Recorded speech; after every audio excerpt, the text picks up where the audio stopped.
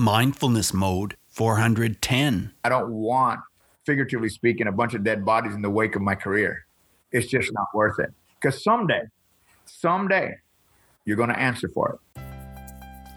Hey, Mindful Tribe, it's March 17th, and here in Canada, we celebrate St. Patrick's Day on the 17th of March every year, so I can say to you, happy St. Patrick's Day. I'm glad you're here to listen to today's episode. Mindful Tribe, before I tell you about today's guest, I want to give you a chance to rev up your own level of mindfulness in a huge way. Back on episode 383, I interviewed my friend Keith McPherson. Well, he's a mindfulness and meditation teacher and a yoga guy. You can always go back to mindfulnessmode.com/383, and that'll take you right into the episode. Well, Keith McPherson, wow. He's amazing. He's created an outstanding online course called Making Sense of Mindfulness, and he's made it possible for you, Mindful Tribe, to get your hands on his course. I've studied through his course myself, and I'll tell you, it's without a doubt one of the best mindfulness courses out there. It's personal, it's thorough, it's intensive, and Keith is a fantastic, gentle teacher who teaches in the same spirit that I do. The course is not free, but it's just worth every single penny, in my opinion. Check it out at mindfulnessmode.com/MSOM, which stands for Making Sense of Mindfulness. Sit back, relax, and enjoy today's episode with Daniel Gutierrez. Hey, Mindful Tribe, I've got an awesome guest with me today, and I was just saying to him, I've been listening to him and listened to him hundreds of times on a show that he used to do. His name is Daniel Gutierrez. Daniel, are you in mindfulness mode today? Absolutely. Always radically mindful. That's awesome. And that is the name of Daniel's new book. It's called Radical Mindfulness. And the subtitle is Understanding How Being Present in Life Delivers Results. Mm-hmm. And we talk about being present, but when you know it delivers results, that's even better, isn't it, Daniel? Oh, absolutely. When I think that people get so caught up in the past and the future that whatever they fear at the end of the month becomes so. Yes. And so when we're not present, then we only perpetuate the fear that we have by staying frozen. And when we're frozen, there's no action. And when there's no action, then we get to be right at the end of the month when we say we can't pay the rent. You can't pay the rent because you've been sitting on your butt frozen all month. Well, you are like the mindfulness guy in so many ways. You've been digging into this topic for years. What does mindfulness truly mean to you? You know, mindfulness by itself is simply awareness. You can be aware while you're eating. You have an awareness when you're eating. You can have awareness when you're studying. You have awareness when you're relating. But I found that mindfulness by itself wasn't enough because and I'll give you an example. So for those of you that practice yoga or meditation or essential oils or whatever it may be that you use to bring yourself into the present moment, I realized that people were doing that because as you know, Bruce, there's this fad called mindfulness now and everyone's talking about it and corporate's talking about it. And you can watch mindfulness on commercials and it's ridiculous to hear them say these things. They don't know what they're talking about. But what happens is that it's become such a mainstream word that people believe that going and doing yoga for 30 minutes is all they have to do. And I disagree with that. I think that that's the beginning of the practice. So I call the practice of mindfulness radical. Why is it radical? Because it really does take an increased focus to stay in the moment more than not. So the other day I was in an ashram. Now I got to be honest with you. I was thinking, what can I teach a bunch of yogis? What am I going to teach people who meditate all day long? Right. What can I possibly say to them? And so I'm looking at them and they're looking at me and I'm really dumbfounded. Like, so I finally said to them, I said, you know what? Let me state the obvious. You are yogis. You know, you have a practice, or at least you say you have a practice of mindfulness. Sure. I said, but I got a question. At the end of this place you call the ashram, which is beautifully peaceful and calm, when you back out of the driveway, you back onto a 5-lane road that's fast and busy and scary, at least if you're backing out. What happens when you back out and someone almost hits you? Do you start screaming profanity, fingers, and everything else? Or do you stop and breathe? I know you don't stop and breathe. So then you have no practice. And they were all dumbfounded by that. They were like, that's so true. Because you're taught to breathe first, not react. Right. And so if you back out of that road and you react, then you have no practice. That's why I call it radical. Because it's radical that we could think. Now, I don't believe that we can get to 100%. I don't even know if we can get to 75%. But the closer we get to it, it means that we're in a state of mindfulness and we're present more than we're not. And that's very important.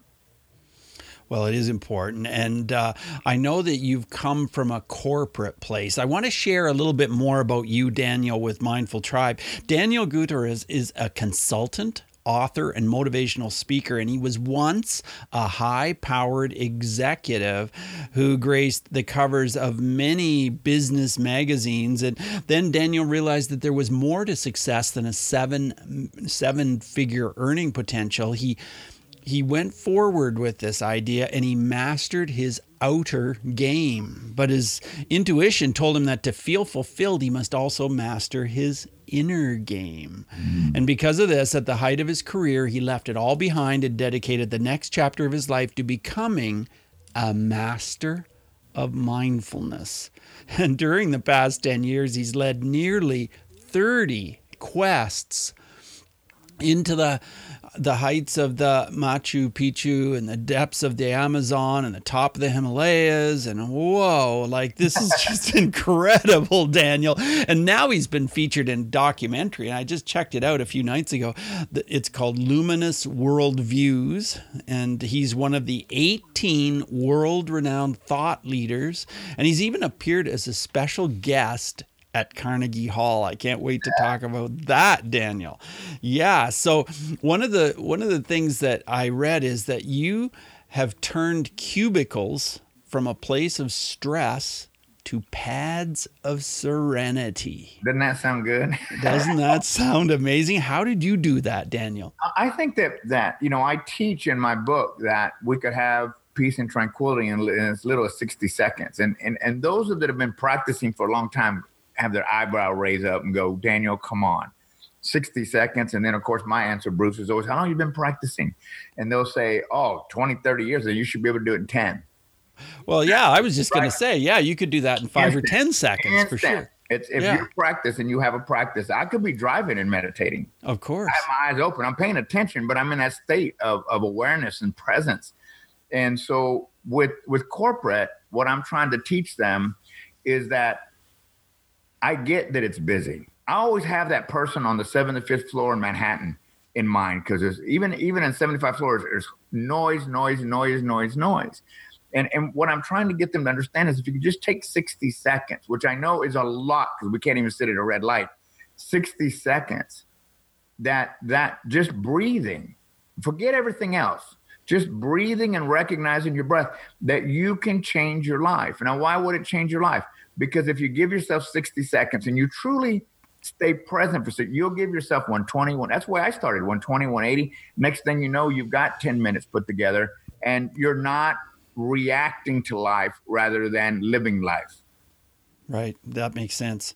Yeah. You have to just take that time to practice, and then soon you will be able to. Well, maybe not soon, but eventually you will be able to do that. But you get the benefits right away. I mean, right now, for all those that are watching this broadcast, just take a deep breath, just and release the tension from your shoulders. That's instant. That doesn't take practice. It takes practice to string them together, but it can be done immediately, and that changes lives. Well, in your new book, you reveal some of the most empowering ways to live mindfully. Yes. And what are some of those most empowering? Can you give us a sneak peek? Yeah, sure. I have 5 practices and 6 steps. So I'm going to give you 1 practice and 1 step. How's that? Yeah, that sounds great. So the practices were I wrote them because I realized in my life that there were certain things that I needed to do in order to find myself really mindful. Mm-hmm. And I'm going to give them all to you and then explain one. So the 5 were connecting to essence, forgiveness, unconditional acceptance, celebrating life through gratitude and love, and then integration, putting all that together. So these are the 5 practices. And then the question came up, well, how do you get there? How do you get yourself so present that you find unconditional acceptance? And unconditional acceptance, it doesn't mean you have to like what's going on in your life. It's about accepting that life is the way it is. And all the complaining and all the worry and all the fear, doubt, and disbelief and depression and stress that I create around my life doesn't usually change life. The ocean is not the ocean without waves, and life is not life without problems. But how I see that through accepting what is there gives me the opportunity to change the next moment, to change my past. So if we're focused on the past in this moment, well, all we're doing is recreating more of the past. But when we stay present and we move forward, the past becomes even more beautiful than the one that we had. So unconditional acceptance is just saying, I accept myself first and I accept others as they are, not as I choose them to be. And in that acceptance, I let go of my need to control the outcome of whatever my desire is. And that gives me what I truly desire in life. It's an amazing process. But what happens is that as human beings, we get caught up in the resistance to accepting, or not forgiving. And that causes problems internally, which is where dis-ease comes from. It's dis-ease. Disease is together. It's the dis-ease in our body. So that's one of the practices. Now, how do I get there? Come on, Daniel. I mean, this all sounds great, but how do I get there? Yeah. Actually, I want to go through all 6 of them really quick. Do you mind? Can I go? No, I don't mind. That's great. That way they get the whole shebang, and then, you can buy the book if you want to. So how do I get radically mindful? Well, you do the things that we were talking about earlier. Meditation, yoga. I use essential oils a lot. Uh-huh. Like I burn an incense called Palo Santo, which is sacred wood from Peru. Right now I have peppermint. I have a fountain. Those fountains that people buy to put on their desk? Yes. I put essential oils inside of it so that I'm constantly getting this aroma, and it keeps me calm and it keeps me in a peaceful place. Uh-huh. So if you have one of those fountains on your desk or at home, put essential oils in it that you like, and it not only will it add aroma to your home, it'll keep you calm.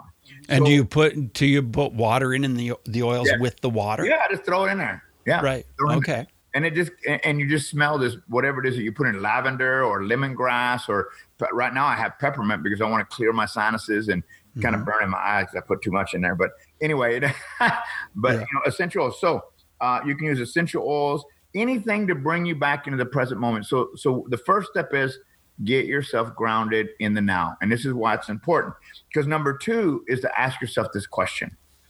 And this is how you get to really deep mindfulness. Where are my thoughts right now? In this moment, where are my thoughts? Are they in the future? Are they in the past? Or are they in the present? Well, if you have to ask yourself that question, you're not present. You're probably stressed out or worrisome about something in the past or in the future. So the next question you need to ask yourself, because if you're in that state of worry or stress, you're not feeling well, you're not feeling connected. The question I ask right now, in this moment, am I okay? Am I okay right now? In other words, I haven't got my car repoed. I've been able to pay the lease. I haven't lost my job. All the things we worry about. My wife's okay. My kid's okay. Yeah, I'm actually okay. See, what happens is that we start to fear what's going to happen before it ever happens. 87%, I think, is the number of the things that we worry about never come to pass. Never. Wow, that's a lot of stress on your body for nothing. A lot of stress. Right? Yes, it is. So am I okay? The next number 4 is, are the thoughts I'm currently having real? And have they ever been real? Now think about this. So the beginning of the month, someone says, okay, I got my mortgage paid. On the 5th of the month, they're going, I'm not going to be able to pay next month. And I always go, you got 20 something more days. Why are you worried about next month? Right. Have you ever not paid your mortgage? No. Has it ever been true that you never paid your mortgage? No. Then why are you crucifying yourself with that, right? So that's the question. The next question is, so once you ask yourself, is this real? And most of the time it's not.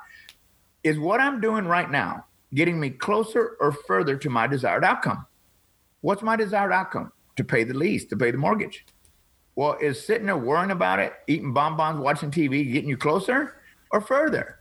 Well, if it's not getting you closer, then it's getting you further. And so we have to look at because that's the magic. We were talking about this at the beginning of the show. That's the magic. When we can stay focused in the moment, recognizing that life will have whatever problems come this way, but it's not going to move me. So I'm so mindful in the moment, so radically attentive that I'm going to stay focused that if I don't call clients, if I'm self-employed, then I'm not going to make any money and I am not going to be able to pay my lease. But it's only the 5th of the month. I just said the other day, it was the middle of January, and I said something like, chill out. It's only been 14 days into this year because people are already, this year sucks. You just started. How do you know that? And so the last one, number 6 is act. That means you got to do something to shift the energy that you're currently in.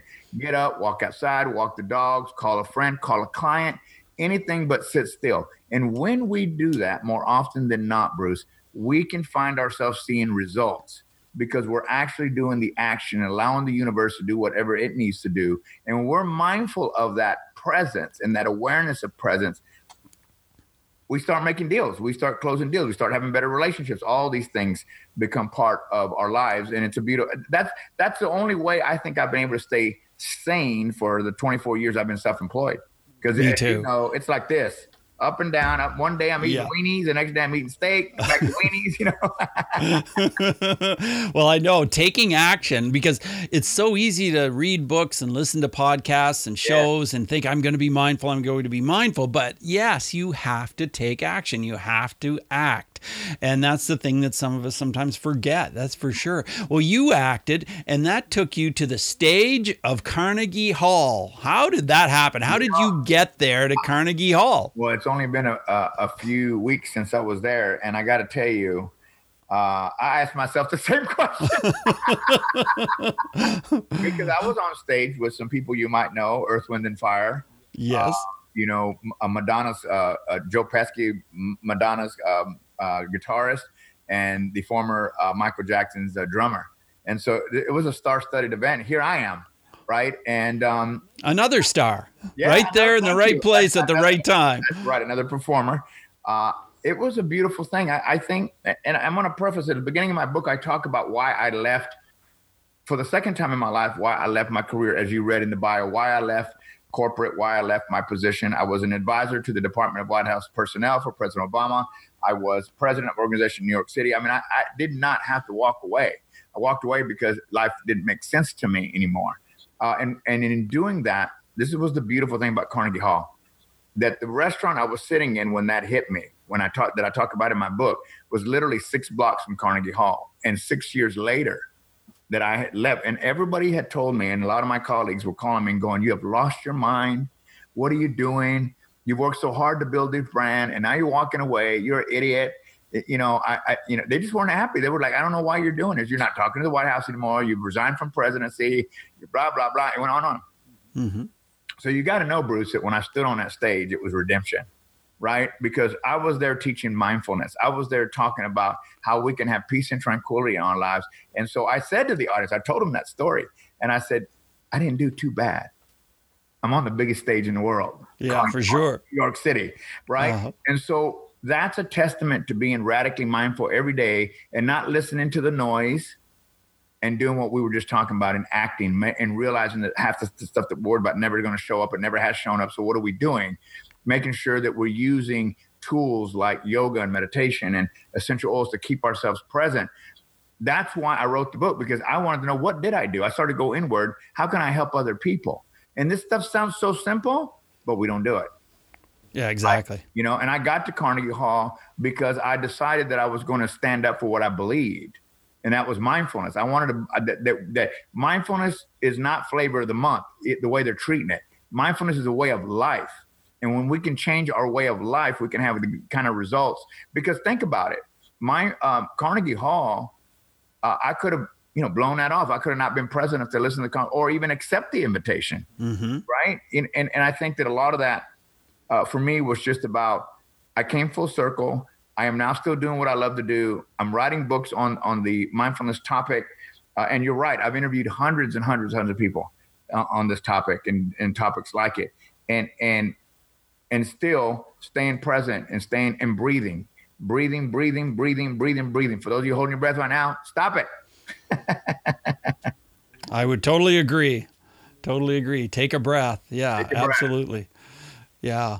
Wow. Yeah, that must have been pretty incredible. And then you were also on a documentary called Luminous Worldviews. Yeah, with some big people. Bruce Lipton, Greg Braden. I met some big people on the show. That was an interesting show. I don't know if you ever saw the movie What the Bleep Do We Know?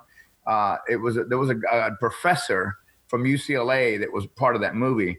And I used to, when I would watch, he called himself Captain Wolf, Professor Wolf. And I used to laugh because he was kind of crazy. He was kind of like, you have all these really serious people. Then you would have Dr. Wolf with his hair out the here, like Einstein. And I would laugh and think, oh, what a crazy guy. I mean, but I liked him. When I did Luminous Worldviews, they were all so serious. I was the crazy guy going, it's not that. I mean, who cares anyway? I mean, we were talking about very serious matters and how, leadership and consciousness, how that kind of comes into play. And I'll be honest with you, Bruce, I'm a well-read person. I understand my topic, but I don't take it that seriously. Right. Because think about it. Isn't that kind of an oxymoron if you take mindfulness seriously? Oh, yeah. Right? That's going the opposite direction. It is. Yeah. So that was a great movie, and I was glad to be part of it. And again, going back to I should have put fun. Actually, I think I did. Integration is about fun. Integration, the practice of integration is about take it easy. Everything's going to get done, and it always gets done. And if you are resisting that in your life, then that's why you have this stress level or whatever it is that you have going on, disease in your body that's going on. I would agree. Yeah, we can have greatness in our lives when we choose it rather than choosing stress. Most people in, let's just say America, and this show probably goes all over the world, but in America, choose stress as their choice of drug.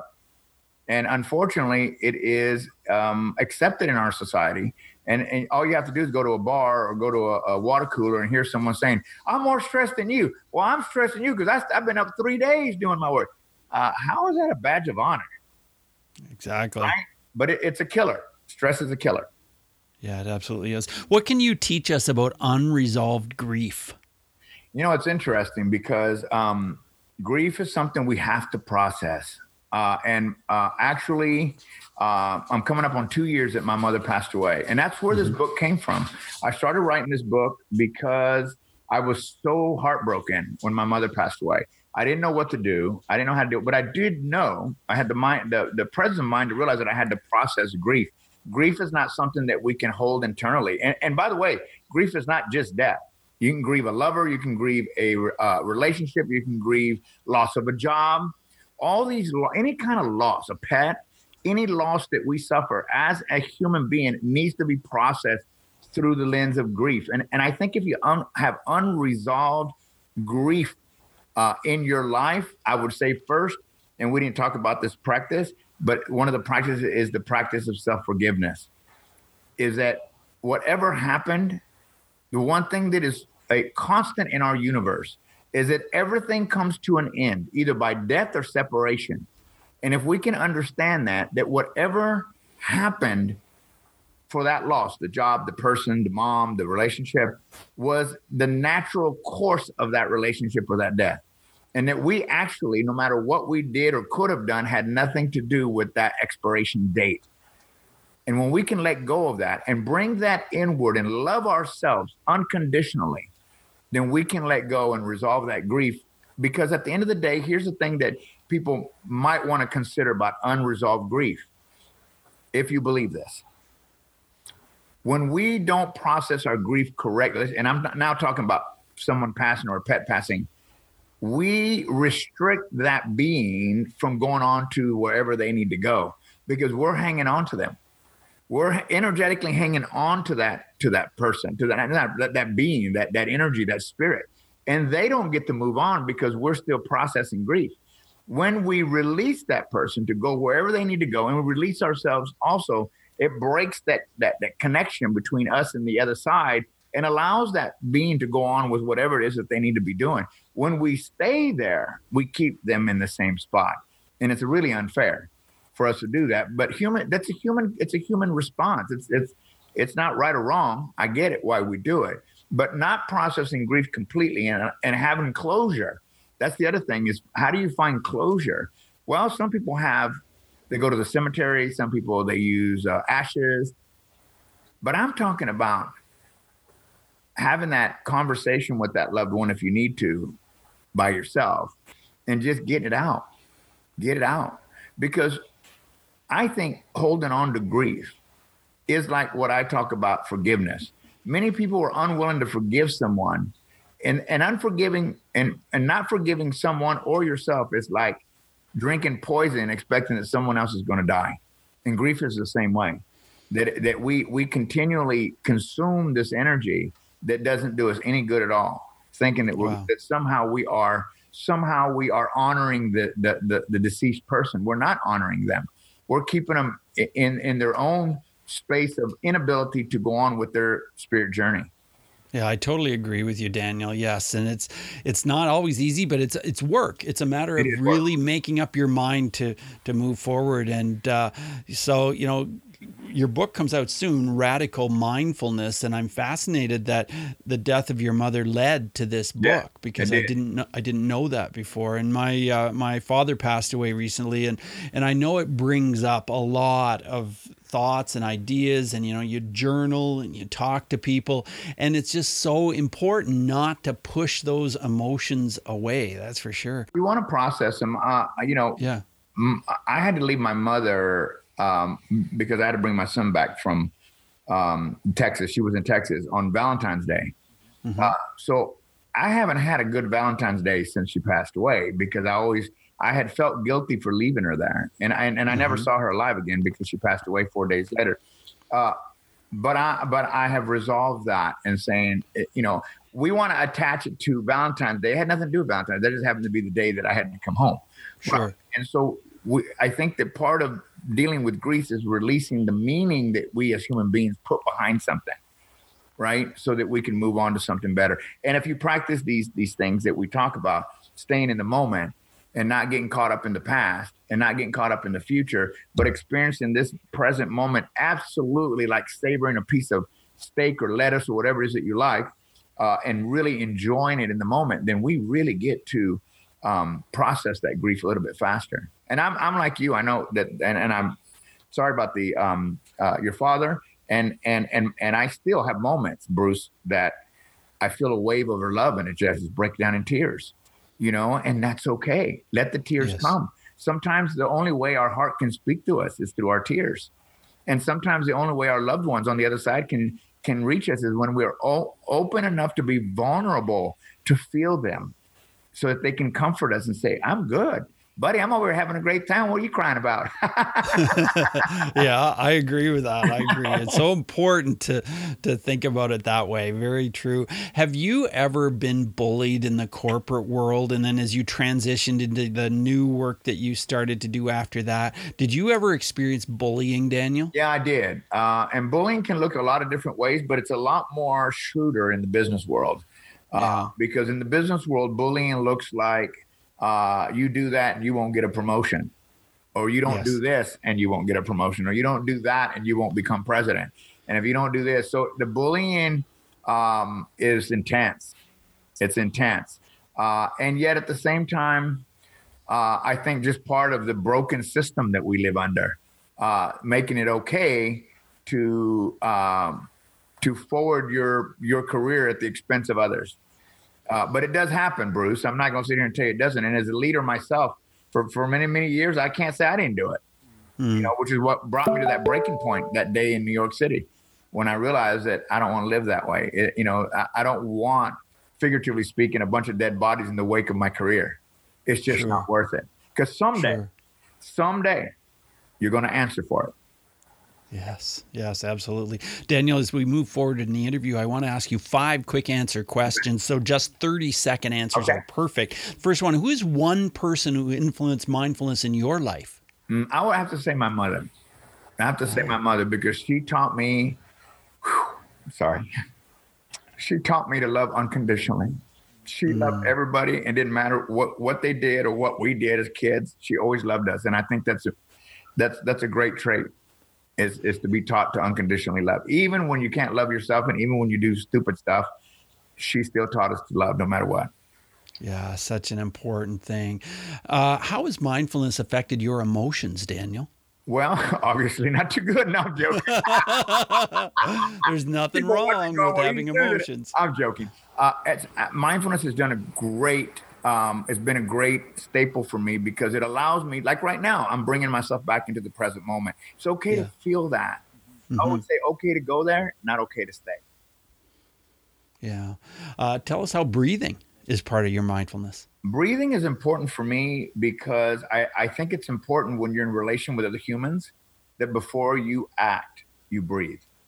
That's it. Just breathe. And what it does is it takes the charge out of the situation that you're in. It gets you to clear a little bit better, to think better. So breathing has definitely been a way for me to manage my life and relationships in a lot better way. You've written 5 fantastic books, with the latest one being Radical Mindfulness. What book would you recommend relating to mindfulness that could help other than your own books? Read mine. You know what? I don't know if I would consider this a mindfulness book, but it's not written about mindfulness, but it does touch on mindfulness. And that's Think and Grow Rich by Napoleon Hill. It's one of those books that I have read so many times. And so much of what we're being taught today and what we believe came from that book. I mean, and so I think that now, I'll be honest with you, when I first heard Think and Grow Rich, I thought it was some Avon book, some MLM thing. Who can think and grow rich? Get out of here, you know? Yeah. I finally cracked the book and read it, and it's full of powerful, powerful things that deal with mindfulness in the book. It is. It's full of mindfulness concepts. Absolutely. And it was just ahead of its time. In Way my opinion, ahead of its time. You know, they didn't use the word mindfulness, did they? No. They use words that even now I can't pronounce. Could you recommend an app at all that either you use or maybe some of your people do? I'm going to recommend, I got my phone here, so let me look at it so I can give you the right. Yeah, sure. I do have an app that I think is really cool, and it's called Bowls. Can you hear it?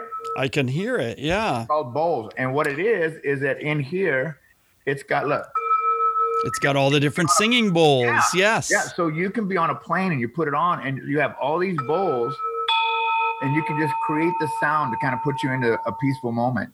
It's great. It's called Bowls and it's on, it doesn't tell me who the manufacturer is, but now it even has a recording. You can record your voice with the bowls. It's really a neat app. Oh, that is cool. Yeah. That so is very cool. It's great. Yeah. And now you can do record. I didn't even know that just right now. Yeah. You can record your voice or whatever. And I use it on a plane because I want to get centered and you know how crazy and loud it is and getting all stirred up to sit down. I just put my headphones on and I start playing one of the singing bowls in there and it's beautiful. Great way to get focused. Well, I know you're found at danielgutierrez.com and Daniel, Daniel, and your last name is Gutierrez, as we say in Canada. Z. Yeah, I heard that the other day. I was like, Zed? What the hell is a Zed? What the hell is that? I got to tell you, my son last night I said, you know what? Someone just calls the Z a Zed. She goes, what? Because I have a friend here from Canada. And he says, so he stops and he's really perplexed. He goes, A, B, C, D, E, F, G. So he's singing the alphabet and he goes, Zed. Nah, it doesn't work. It works for us, Daniel. It does. I know it works for you. I know. I want to hear the song, though.